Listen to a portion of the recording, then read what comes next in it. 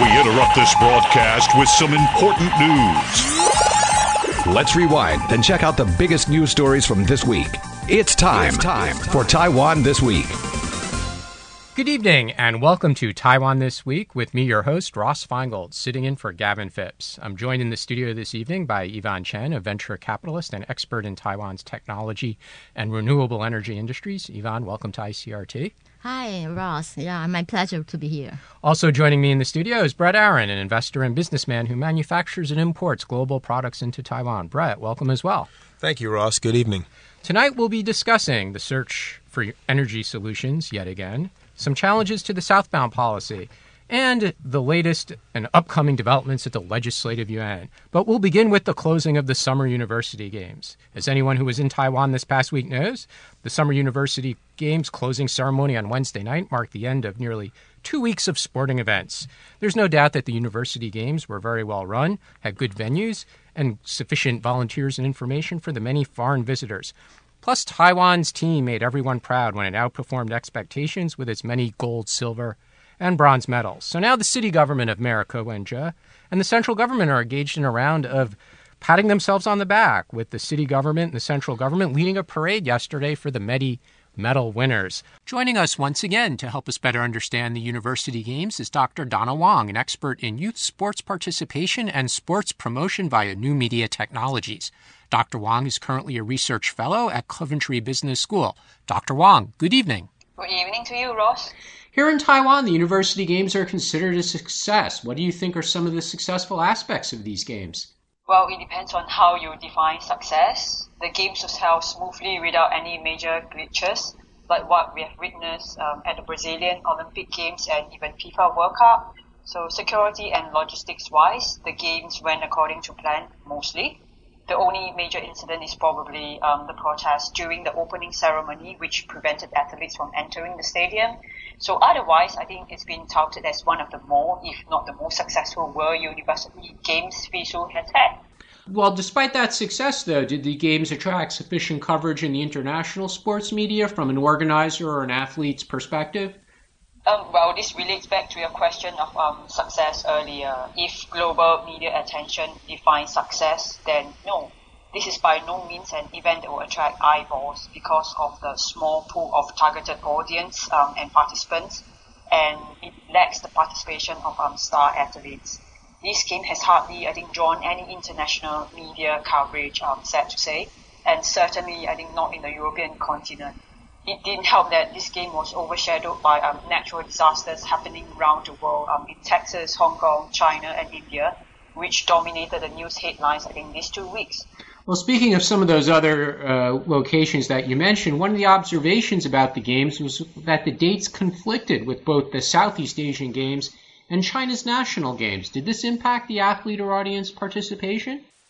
I hardly think so. I think these events attract different categories of athletes in the first place. And World University Games are meant for university students. So Southeast Asian Games and China's national games attract basically a wider pool of athletes, elite athletes, and probably got more fan base and naturally more audience attention.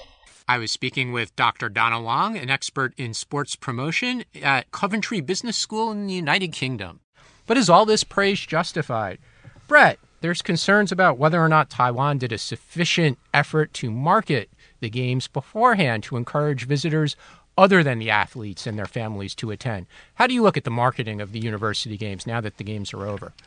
Well, in sum, Ross, nobody from our company was even invited to consider sponsorship. And we're one of the major sports drinks and major marketers in sports marketing in Taiwan. So I was quite surprised. That being said, the games themselves went off very well, and they did an excellent job when you talk about the operational aspects of the games and preparing and executing them. And Taiwanese generally do those things very well. And I really don't hold anything against the government officials or any of the people that were involved in this, because the way I see it is it's kind of a cultural thing with marketing and Taiwan.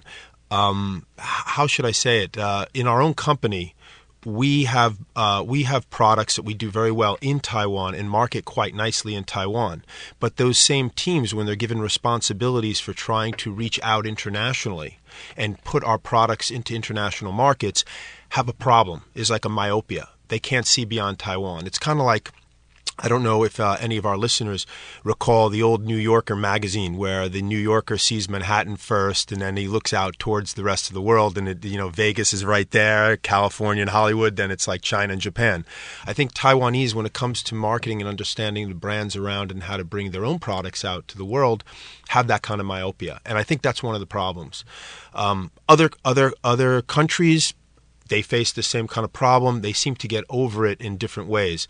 I've noticed, because we do a lot of business in Thailand and China, they bring in a lot of foreign consultants to help them try to bring in sponsors from around the world and advertise their games to, or whatever the events are that they're trying to bring forth in their country to the world. And I think that that's something that maybe the Taiwanese officials should look towards and kind of acknowledge, in a sense, that there's certain things that we're strong at and certain things that we're not so strong at, and then maybe we can buttress that by asking for outside help. Yvonne, you've had a lot of experience incubating Taiwan companies and advising them how to take their products overseas.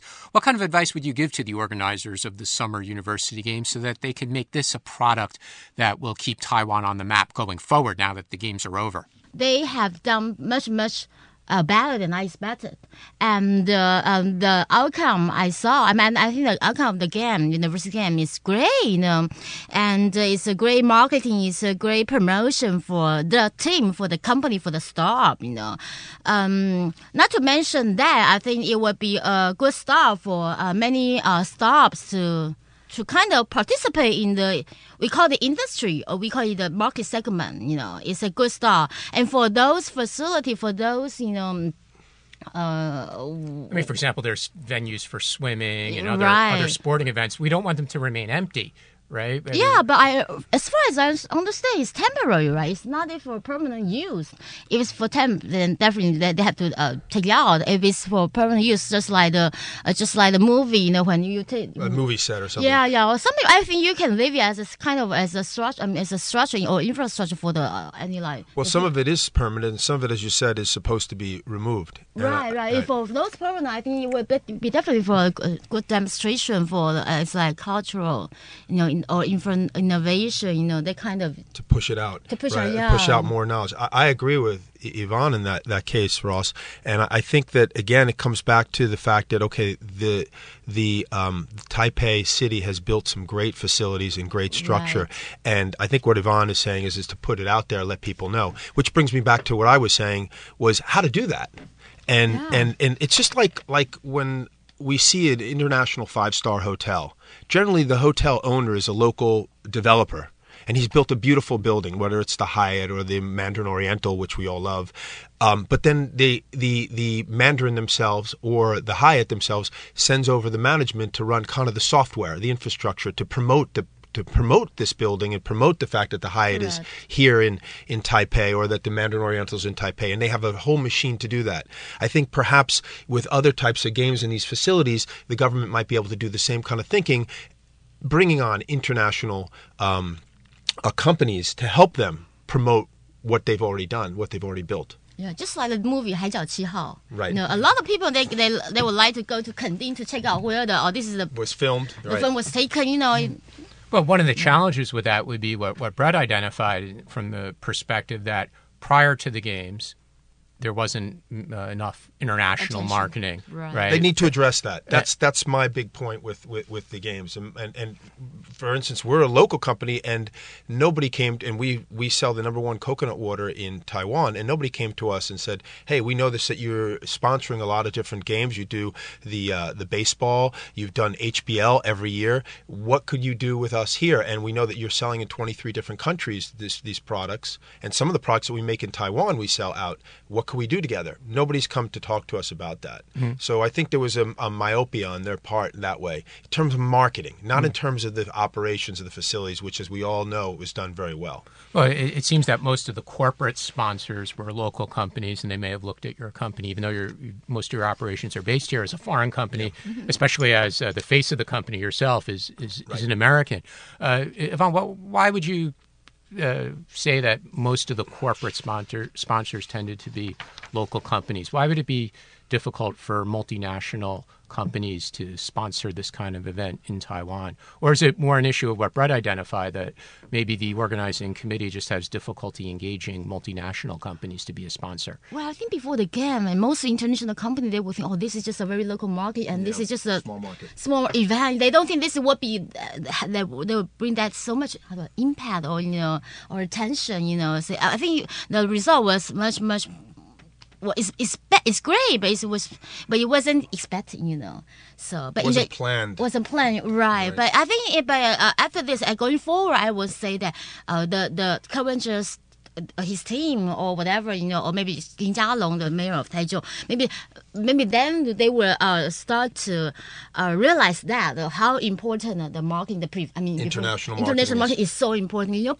Because I have been in the industry in the VCMA for almost 20 years. I know that the people here, well, I cannot say local thinking, but they're just very conservative. I was this is a better way to say it. Or maybe shy. Yeah, shy. Shy, like maybe they don't want to be so... like you see different cultures. Some people are very self-promoting as a culture, and they're out there and they're saying we're the best, we're the greatest, even if it's not true. Taiwanese are a little more humble. Yeah. So maybe that affects their decision on how they go about attracting international groups to say, this is big. We might be a small market, but this is international. This is big. Right, and Taiwan can be international, right? Yes, because I still can recall that back to 20 years ago, now we invited our ODM customers from the Silicon Valley to Taiwan, to Hsinchu Science Park.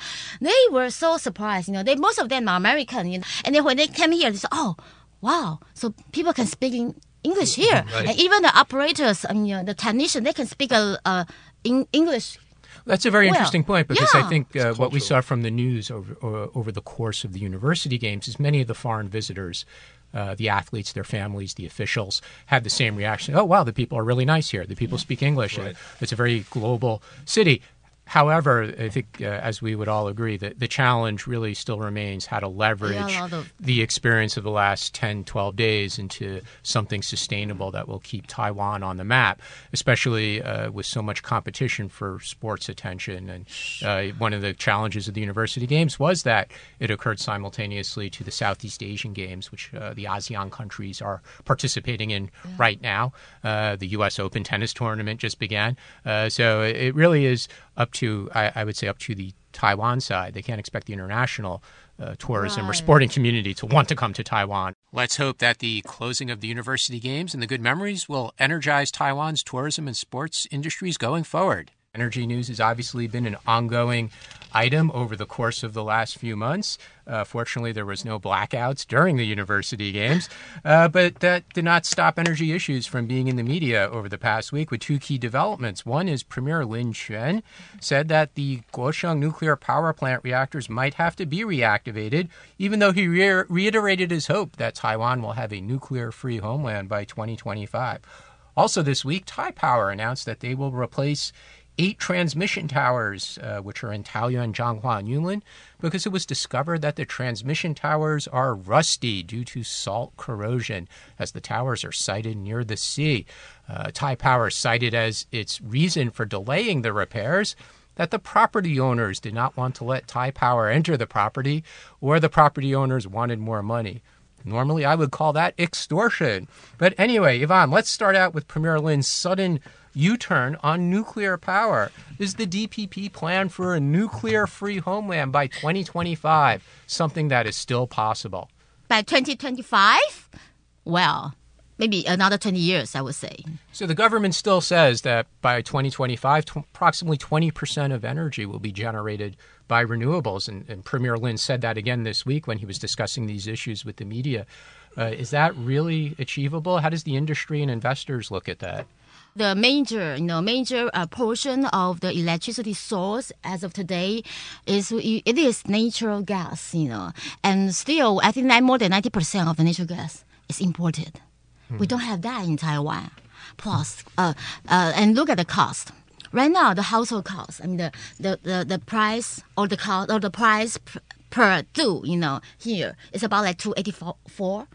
In Germany, it's 10, more than 10. In French, not to mention the United States, Japan, yeah. So if we have to make that dream come true, then you have to higher the cost. Plus, you're considering even the 土地征收, how do I say that? Yeah, so to appropriate land to takes, build wind farms. It takes much more effort and the time and to get it done. Therefore, 2025 not achievable. Well, for 20%. it's still a good target, it's still a good goal, but I think we need to have a good plan. But international wind companies still look positively on the potential for Taiwan, or is the definitely, profitability not there? Well, yes, but as I said, because I know someone from Shanghai, the wind power company, they, overall, I mean the government, the bank, the investment bank here, everything here is not that ready. When they think about the financing, they don't think. They think they can be funded by themselves, but it's much more than that. Even if they go to like 兆丰银行 or like go to whatever like CDIB, but they are not used to this kind of financing. You have to come you have to come like SG, in France or whatever, or HSBC. But a lot of things that we take it. We have lost experience a project here, so I think it's very complicated. Yeah, that's a it's polite way to put it. It's very difficult, actually. Yeah, and well, Brett, as somebody who does manufacture in Taiwan, electricity cost is one of the cost factors. Aren't you happy with the low cost, or would you gladly pay more for electricity? Well, I think going back for a second to what Yvonne was saying first about wind, Taiwan happens to be one of the windiest places in the world, and but wind energy is a complicated matter, and it requires some sort of government initiative and long-term thinking. And there are some wind farms. I'm a big kite surfer, and I go to Guanyin. And out in Guanyin, there's quite a few wind farms, and they're building a few more here and here and here, and they're used primarily almost as a showcase, I guess, as well as to power some of the facilities, the factories that are nearby there. How they can expand that, it really is a long-term planning issue. And so I think, as Yvonne says, very difficult. And there has to be a strong willingness, other than just to say we'd like to be, sustainable and off nuclear and using sustainable renewables by 2025.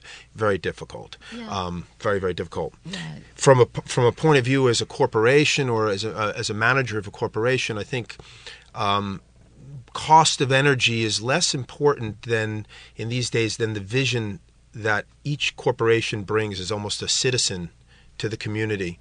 And our company is very deeply involved in different environmental programs that we as a company like to get involved in: reforestation, supporting of elephants, things like that. We haven't really, but from a vision of energy, it's environmental. And as we're seeing, whether or not what's happened in Houston and other places is a result of the climate or not, I think we really have to be considering that when we talk about the environment and we talk about energy policy. And although I personally am not pro-nuclear, and I was horrified at all what happened in Japan, and I think that's very possible it can happen somewhere else. At the same time, we have this climate issue, and nuclear is, carbon neutral? Is that the word for it, I guess? So maybe that's a bridge. That being said, the government here has itself in a kind of political conundrum, because they're against that the fourth nuclear power plant opening, but that one is far safer than, let's say, the second one or the first one that should be decommissioned. So I think there's a lot of political difficulties here, and I, as a corporate citizen and as a manager of a corporation here, I'm less concerned about what it costs, my energy costs, and more concerned about the safety and also the future. And what about stability of supply, though? Do the blackouts impact? And that's another issue. You have that problem simply because we haven't opened up the fourth one and, let's say, decommissioned the first one, which the fourth one is much safer, has a lot more capacity, and all that. And that's a political conundrum. That's something that has to be worked out, I think, between the different politicians and government officials in some respect. But it must be worked out. Otherwise, you're going to have more blackouts next year and more issues next year. You can't, as Yvonne said, just import natural gas and expect that to be the solution. Correct. Yeah. Take TSMC as an example. The need, the electricity need for them still increase, about like 40% annually. Right. Today. And semiconductor is, I think, it's a major portion of our, the industry here. So I think you have to think about them, their need, steady and the reliable electricity source supply. Definitely, I think is the number one for us. We have to take a short break now, but we'll be back after these commercials.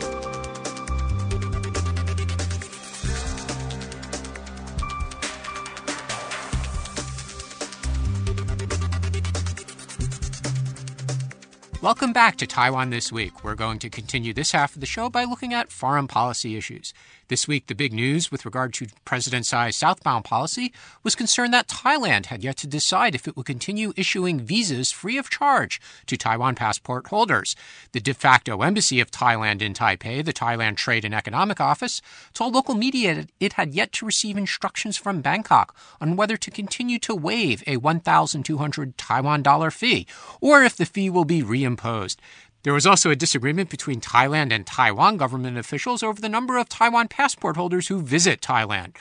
Let's also keep in mind the difference between visa fee and visa waiver, another issue in the discussion. Actually, Taiwan currently grants Thai visitors visa waiver, which is not reciprocated by Thailand.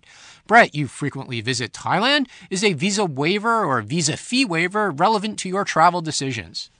Well, when I first thought of this question, I thought maybe it's not such a big deal, but actually thinking about it, our company has our headquarters in Taipei, but we have an office in Bangkok, and we do a lot of production in Bangkok that's overseen by our supply chain in Taiwan, and there are people from our office in Taiwan shuttling back and forth all the time to Bangkok.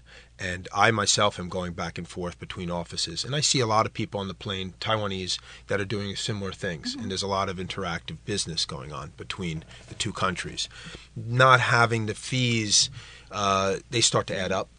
I'm sure for an even bigger company than my own, which is sending people back and forth for whether it's auto part manufacturing or electronics. We're doing food and beverage, but we're sending quite a few people and spending a lot of money on the travel costs. I'm sure those visa costs are adding up. Yvonne, is visa fees relevant for businesses, or is this just a political issue? Well, definitely it's relevant, but however, to us, to a business traveler, I don't think it would be that significant. But just as Brett said, if we adding up, It adds up. Yeah, it adds up, then it's an issue then. But I think this is more like I would think it's more like the how do I say that? It's a political dispute. Yeah. So will Taiwanese people be offended if Thailand reimposes a fee to purchase a visa to go to Thailand, whether for tourism or for business, when Taiwan is granting no fee, no right. visa access to people from Thailand? It's not fair. This is not fair to us. Not fair at all. Right. Not fair? Not fair at all. Even the states, United States. I think actually, even though it's a small issue, it's outrageous. On the other hand, though, that has to be kept in context with the government's southbound policy and attempts to improve relations with those countries. Is the right approach to give something first and then expect something back later? Or would you expect equal treatment on the first day? Now, Yvonne, I know you're a very savvy negotiator when it comes to making deals. I think they are very naive. The government, our Taiwanese government, very naive at first. Also this week, the government proposed a large increase for the Ministry of Foreign Affairs budget to over $26 billion, or approximately $900 million US, a 9% increase over this year. Brett, what do you expect would be achieved by a budget increase of so much money? We have the southbound policy. Obviously, relations with the Trump administration are a key issue. Would a 9% budget increase by MOFA be well spent? It's possible. It's possible they could be focusing on certain things that might help start up the economy in different ways, help people get the products out. Remember now, the Taiwan currency is another big issue. I mean, we talk about budget, but on the other side of the coin is all these macroeconomic issues going on. The currency is quite strong now vis-a-vis the dollar and vis-a-vis, let's say, the renminbi. And so this is another issue besides just the budget. So it might be like they increased the budget and investments in certain areas, but they don't have the expected effect, not because they weren't good programs, but because of other macroeconomic actions. Of course, a budget is more long-term than, let's say, a currency that can change overnight.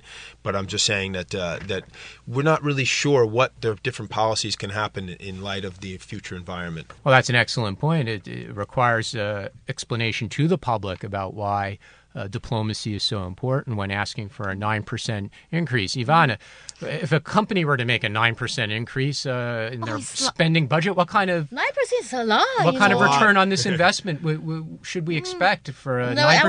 I just reject the investment and the company. 9%. Most of the company here, Taiwanese company, engineer, they spend less than 9% on R&D. But can you imagine that? But 9% is a lot, I would say. And interestingly, this comes at a time when the Ministry of Foreign Affairs has actually closed some of its overseas offices because it was determined that it wasn't a good use of resources to have offices in certain places like secondary cities in large countries and consolidate the Taiwan representation in a single office. Brett, is that going to help Taiwan companies like yours promote their products in overseas markets? Unlikely. Yvonne, when you talk to Taiwanese companies, do they look to government support to sell their products overseas, or do they largely say we could do this ourselves? Most outstanding Taiwanese businessmen. They don't stay away from the government. They don't look for support from the government. Well, that's interesting because one of the justifications that is often given for this kind of budget increase is to say, well, we are going to help promote Taiwan. You know where the best support comes for Taiwan products abroad is usually from the cultural ministries and the activities of the cultural ministries in each different cities. We've done things with the Taiwan consulates and offices, I guess you should call them, the foreign offices in Taiwan for cultural activities like shadow puppets, and then we're promoting some products with that kind, or the theater, or film festivals that have some Taiwanese films. That actually has much more impact in a lot of ways. Then, as opposed to people from the foreign ministry or the economic ministry. Trying to make bilateral negotiations with their counterparts. Yeah. Well, that's probably how some of this 9% budget is going to be spent. Right. We're going to hear about forums and seminars and things like that, but the impact might be unclear. Cultural activities are generally much more impactful, and Taiwan has a lot to offer culturally. Everything from its unique food to its nightlife, to its Chinese culture, and just the country itself. And I think that's where if I was going to increase the budget by that much, I'd be putting it to things that are going to be effective. Well, speaking of spending money, we'll turn to our final segment, which is the Legislative Yuan's upcoming session. Next year's budget will be nearly 2 trillion Taiwan dollars, with infrastructure, social welfare, drug prevention, and the southbound policy, again, getting large increases. No doubt the Legislative Yuan, which is controlled by the ruling DPP, will pass the government's proposed budget. Yvonne, what's the business world looking at as far as what they want the legislators to pass? Do they just want them to spend more money on infrastructure and southbound policy and foreign policy, or are there more specific issues that industry would like to see addressed as a priority? The R&D spending or the early stage investment, I think are very important to the companies or to a company or to a country's continued growth. I would definitely support government's 5+2. The industrial policy. You're a partner with the government. Yeah, in we're some partner of those with the government. programs. Yeah, so we definitely support that, and this is great, and this is definitely it's a need for at this moment. Yeah. However, on this southbound policy, that kind of stuff, so I really doubt it. And would the same apply to infrastructure, Brett? You manufacture, you import, you export. Is infrastructure a problem in Taiwan? Do we need to pour more cement and build more of that kind of infrastructure? Because the perception is generally that the roads and the ports are generally pretty good. Well, I agree with Yvonne 100%. I think the investments are necessary, and where those investments are made, as you're suggesting, are very, very important. I personally think that infrastructure programs are important, not just for public works, but because that's the way a country is going to continue to upgrade itself and continue to go forward. Right. I think we just see the effect of any kind of new technology in put into infrastructure, whether look at the change that you have just in Taipei over the last 20 years from the MRT or from the high-speed rail. These type of infrastructure projects last a long time, and they change the face of a country. And Yvonne, what kind of infrastructure spending is the IT industry looking for? Well, I think, for example, international, I would say international communication, that kind of stuff. So, for example, like the airport and the construction or the whatever you call it, you name it, things like that, Because for IT, we always have our own plan, and I think it's much better than the government. And that's a very interesting point. As we often do for our podcast listeners, we have a bonus added segment where we look at the lighter news in Taiwan this week. This week, without a doubt, one of the more interesting stories was Annabelle, the doll, from the movie Annabelle Creation, a horror movie. And Annabelle was spotted on Taiwan's high-speed rail by a photographer who immediately sent the photo to Warner Brothers, who then posted the photo on their Facebook page, which angered the high-speed rail company, who said they did not have permission to do a commercial photo shoot on the train. Now, actually, this is a trend that has taken place around the world, with Annabelle being spotted on public transportation in other cities, and Taiwan was simply joining the trend. Brett, is this something to be afraid of? Yeah, you better be very afraid because, as I'd like to point out, it's Ghost Month, so I don't think we should be talking about this until around Zhongqiujie, Mid-Autumn Festival.